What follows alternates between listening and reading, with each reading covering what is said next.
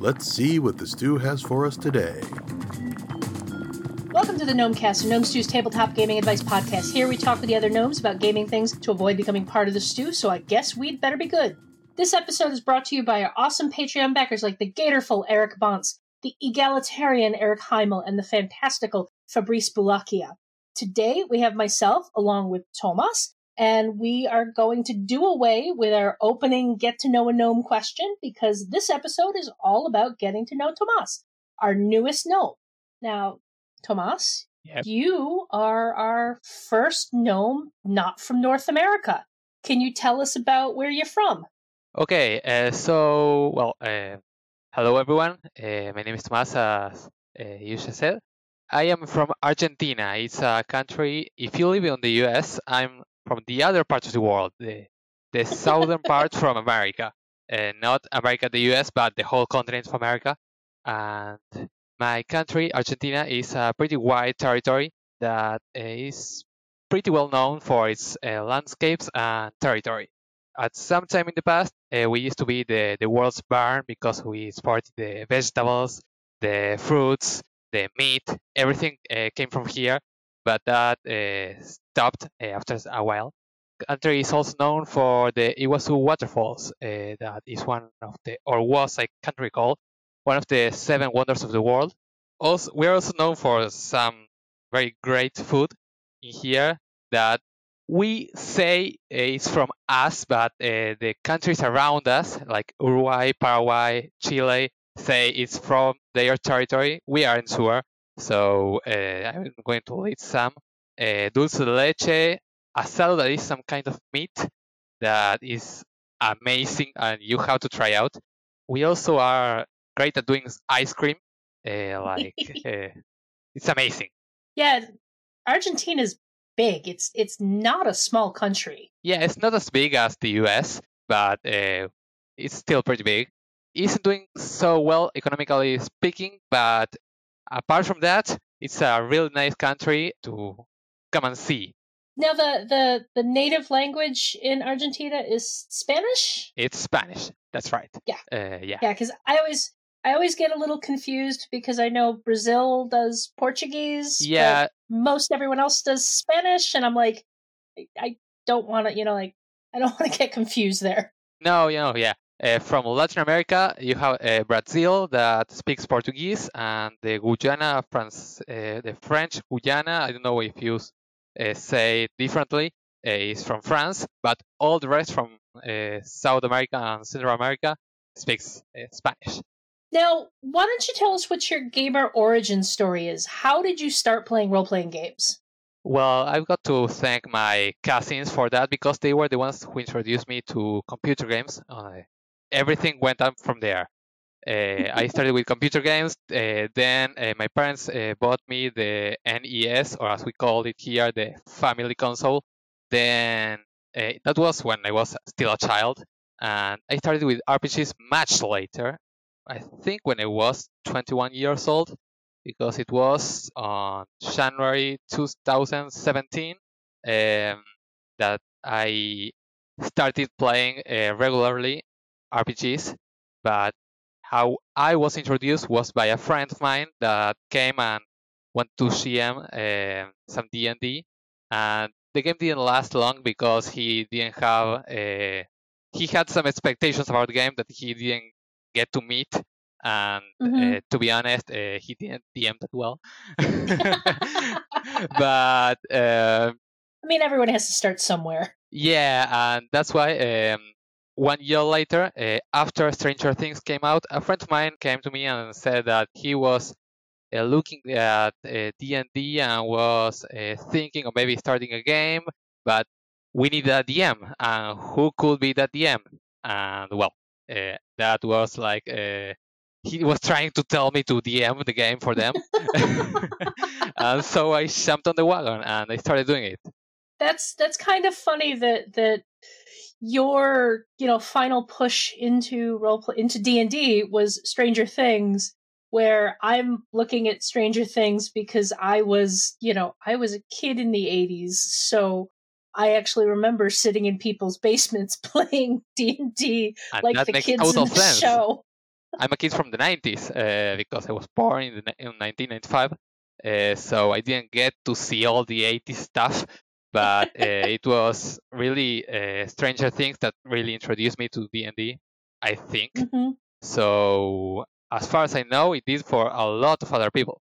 That's awesome. Yeah, it's great to have more people on D&D wagon. Did you have much trouble like making that transition to running games without having a whole lot of experience playing them? It's weird because my first game I sucked at it. I did terrible, but my friends liked it nonetheless, and I liked it as well. So we kept trying, and after doing terrible mistakes at the game, like having the warlock play all three subclasses at the time on one same character and doing a ton of damage. Yeah, and the language difference also was something to meddle with because we didn't have the rules in Spanish. We had to translate them. Yeah, before we recorded, you mentioned that like a lot of gaming happens kind of with this weird mixture of English and Spanish in Argentina. We call it Spanglish for that very reason, because we do have terms for like grapple in Spanish, like agarrar, but we nonetheless use the English terms because it's much easier to use them and use the rules to search them. There are also character sheets in Spanish and other options, but we just got used to playing in English, so we do it that way. Now, do most of your players have at least some English? Yes. I am the one that has the better level of English, but nonetheless, they all speak very fluently, even though we don't need to because we play in Spanish. We just use the English terms for the different abilities and conditions, maybe.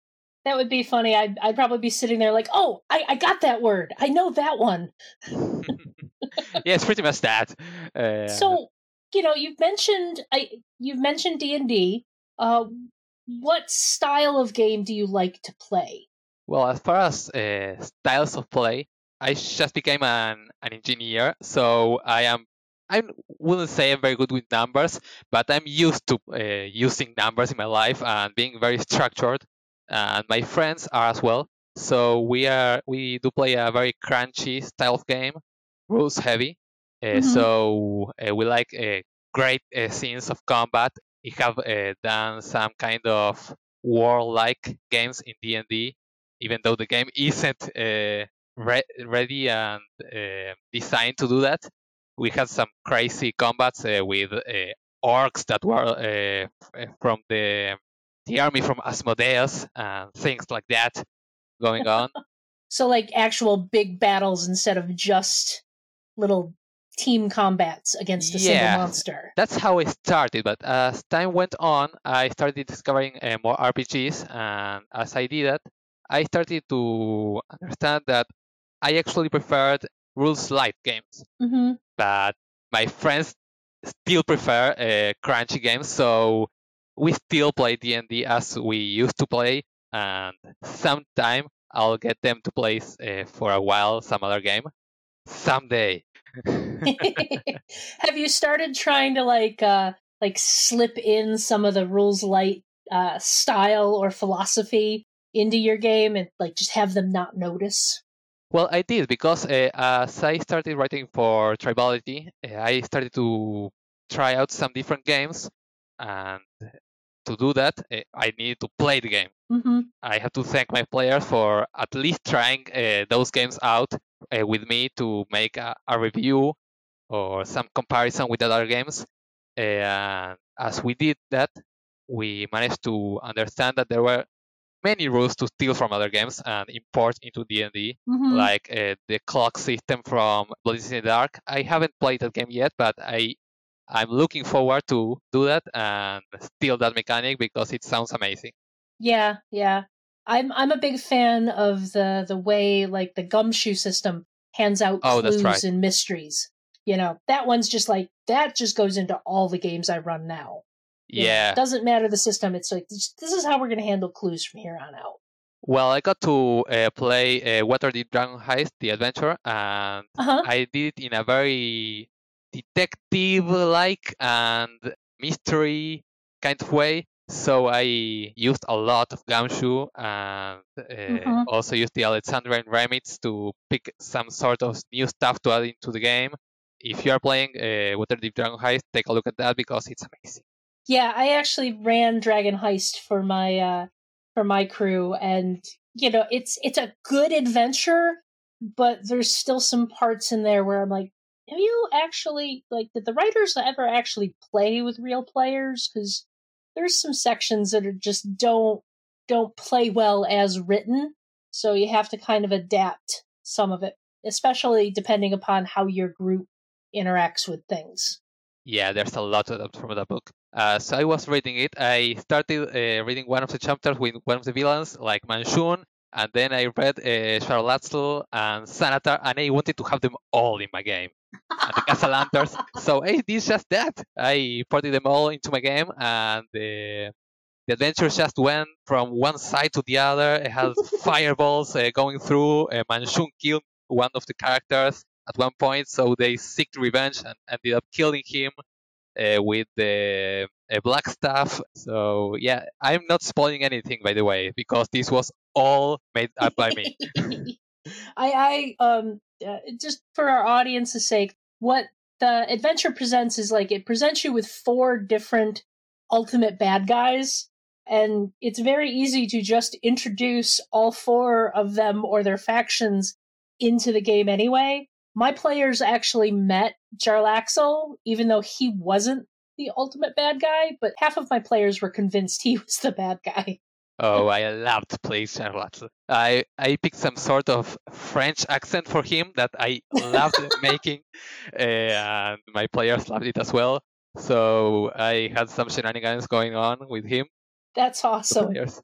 Now you mentioned that you started writing for Tribality a while ago. What made you start wanting to write about games? Well, I didn't want to start writing about games. It was just something that I had some free time. I studied English in high school, and I started to lose it as I went. I started going on college and never Mm-hmm. getting to practice it.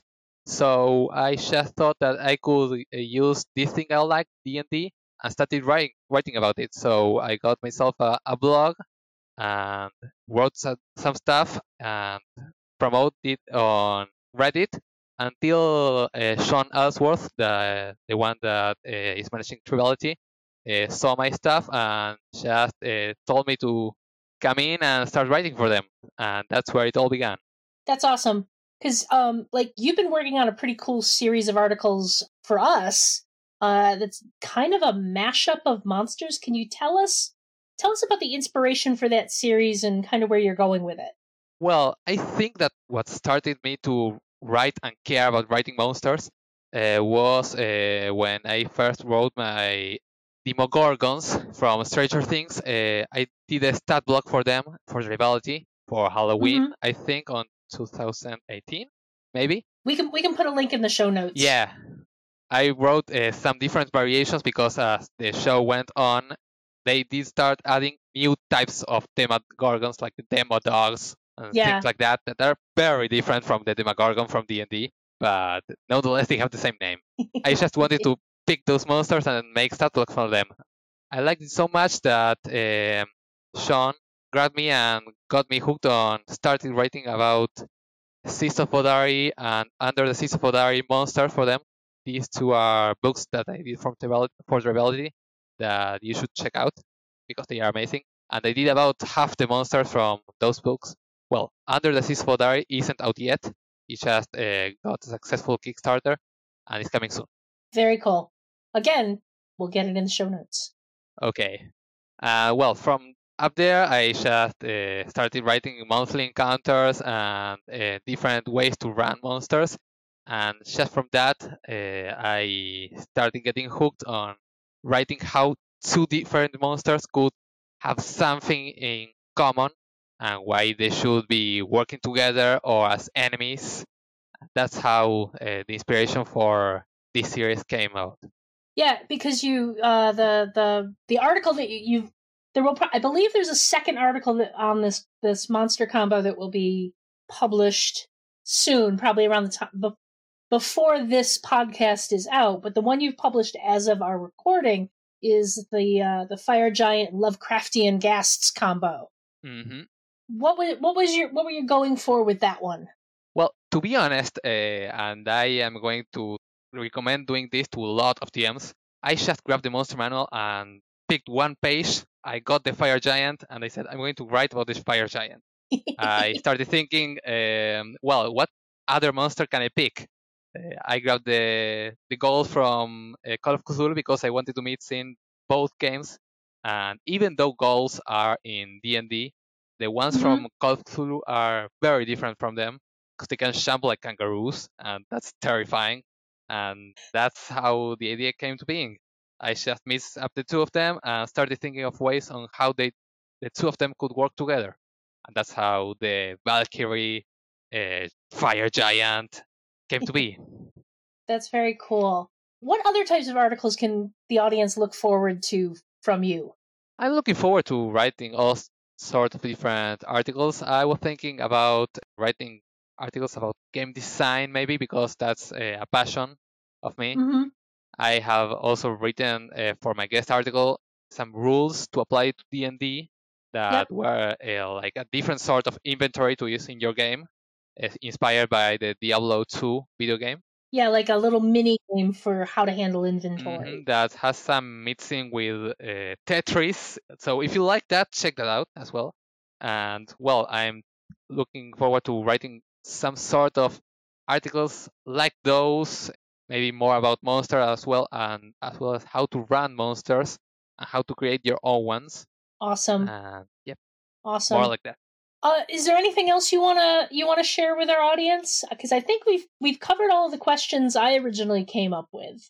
Well, if you like all about game designing, preferably level design, because that's the thing that I am more passionate about, you can check out my stuff and go into my Twitter, and I write about all sorts of things, going from Marvel superheroes to nerdy stuff, video games, RPGs. I'm trying to play more RPGs and started a gaming group a while ago to try out more different games to recommend. Awesome. So yeah, if you like all those sorts of stuff, come follow me on Twitter and we can chat. And we'll get him to put more of that stuff in the articles on the Stew too. So. I'm looking forward to writing that. So I think we've covered most of the stuff, so let's get into our outro. This show is funded by the Gnome Stew Patreon. You too can become a Patreon backer by following the Patreon link on the Gnome Stew website to the Gnome Stew Patreon. This ad is brought to you by the Nomadic Author Creator. Need some new gnomes to add fresh new content to the blog? We'll just use our Nomadic Author Creator, toss in a bunch of gamers, and out will pop a fresh, ready-to-write author. Results not guaranteed. If you're enjoying the Gnomecast, you'll probably like many of the other Misdirected Mark shows. Here's one to check out. Panda's Talking Games. Phil and Senda answer your questions about RPGs from the perspective of one-shots and campaigns, with some Panda silliness. If you listen to it, you will love it. Or so the rumors say. You can find all of us at gnomestew.com, at gnomestew on Twitter, and gnomestew on Facebook. Tomas, where else can we find you on the internet? Well, you can find me primarily on Twitter at T Jimenez RGM. I'm going to spell it out just in case. TGIMENE SIT RGM. We have a very long history with people having to spell out their Twitter handles. Just ask Senda. Yeah, it's a Spanish name, so I just in case. and we'll have links in the show notes too. So You can also find me on Twitter and Instagram as Orikes13, ORIKES13. Though, as always, Twitter is pretty much dead for me right now, and Instagram is mostly pictures of cats. But there you go. So I'm going to make the call that we avoided the stew this week because you're new and we still need more articles out of you. Mm-hmm. That sound well, good to thank you? you for that. As long as I keep out from the stew, I'm going to keep writing. So please keep me away from it. Gnomecast is hosted by Misdirected Mark Productions, the media arm of Encoded Designs.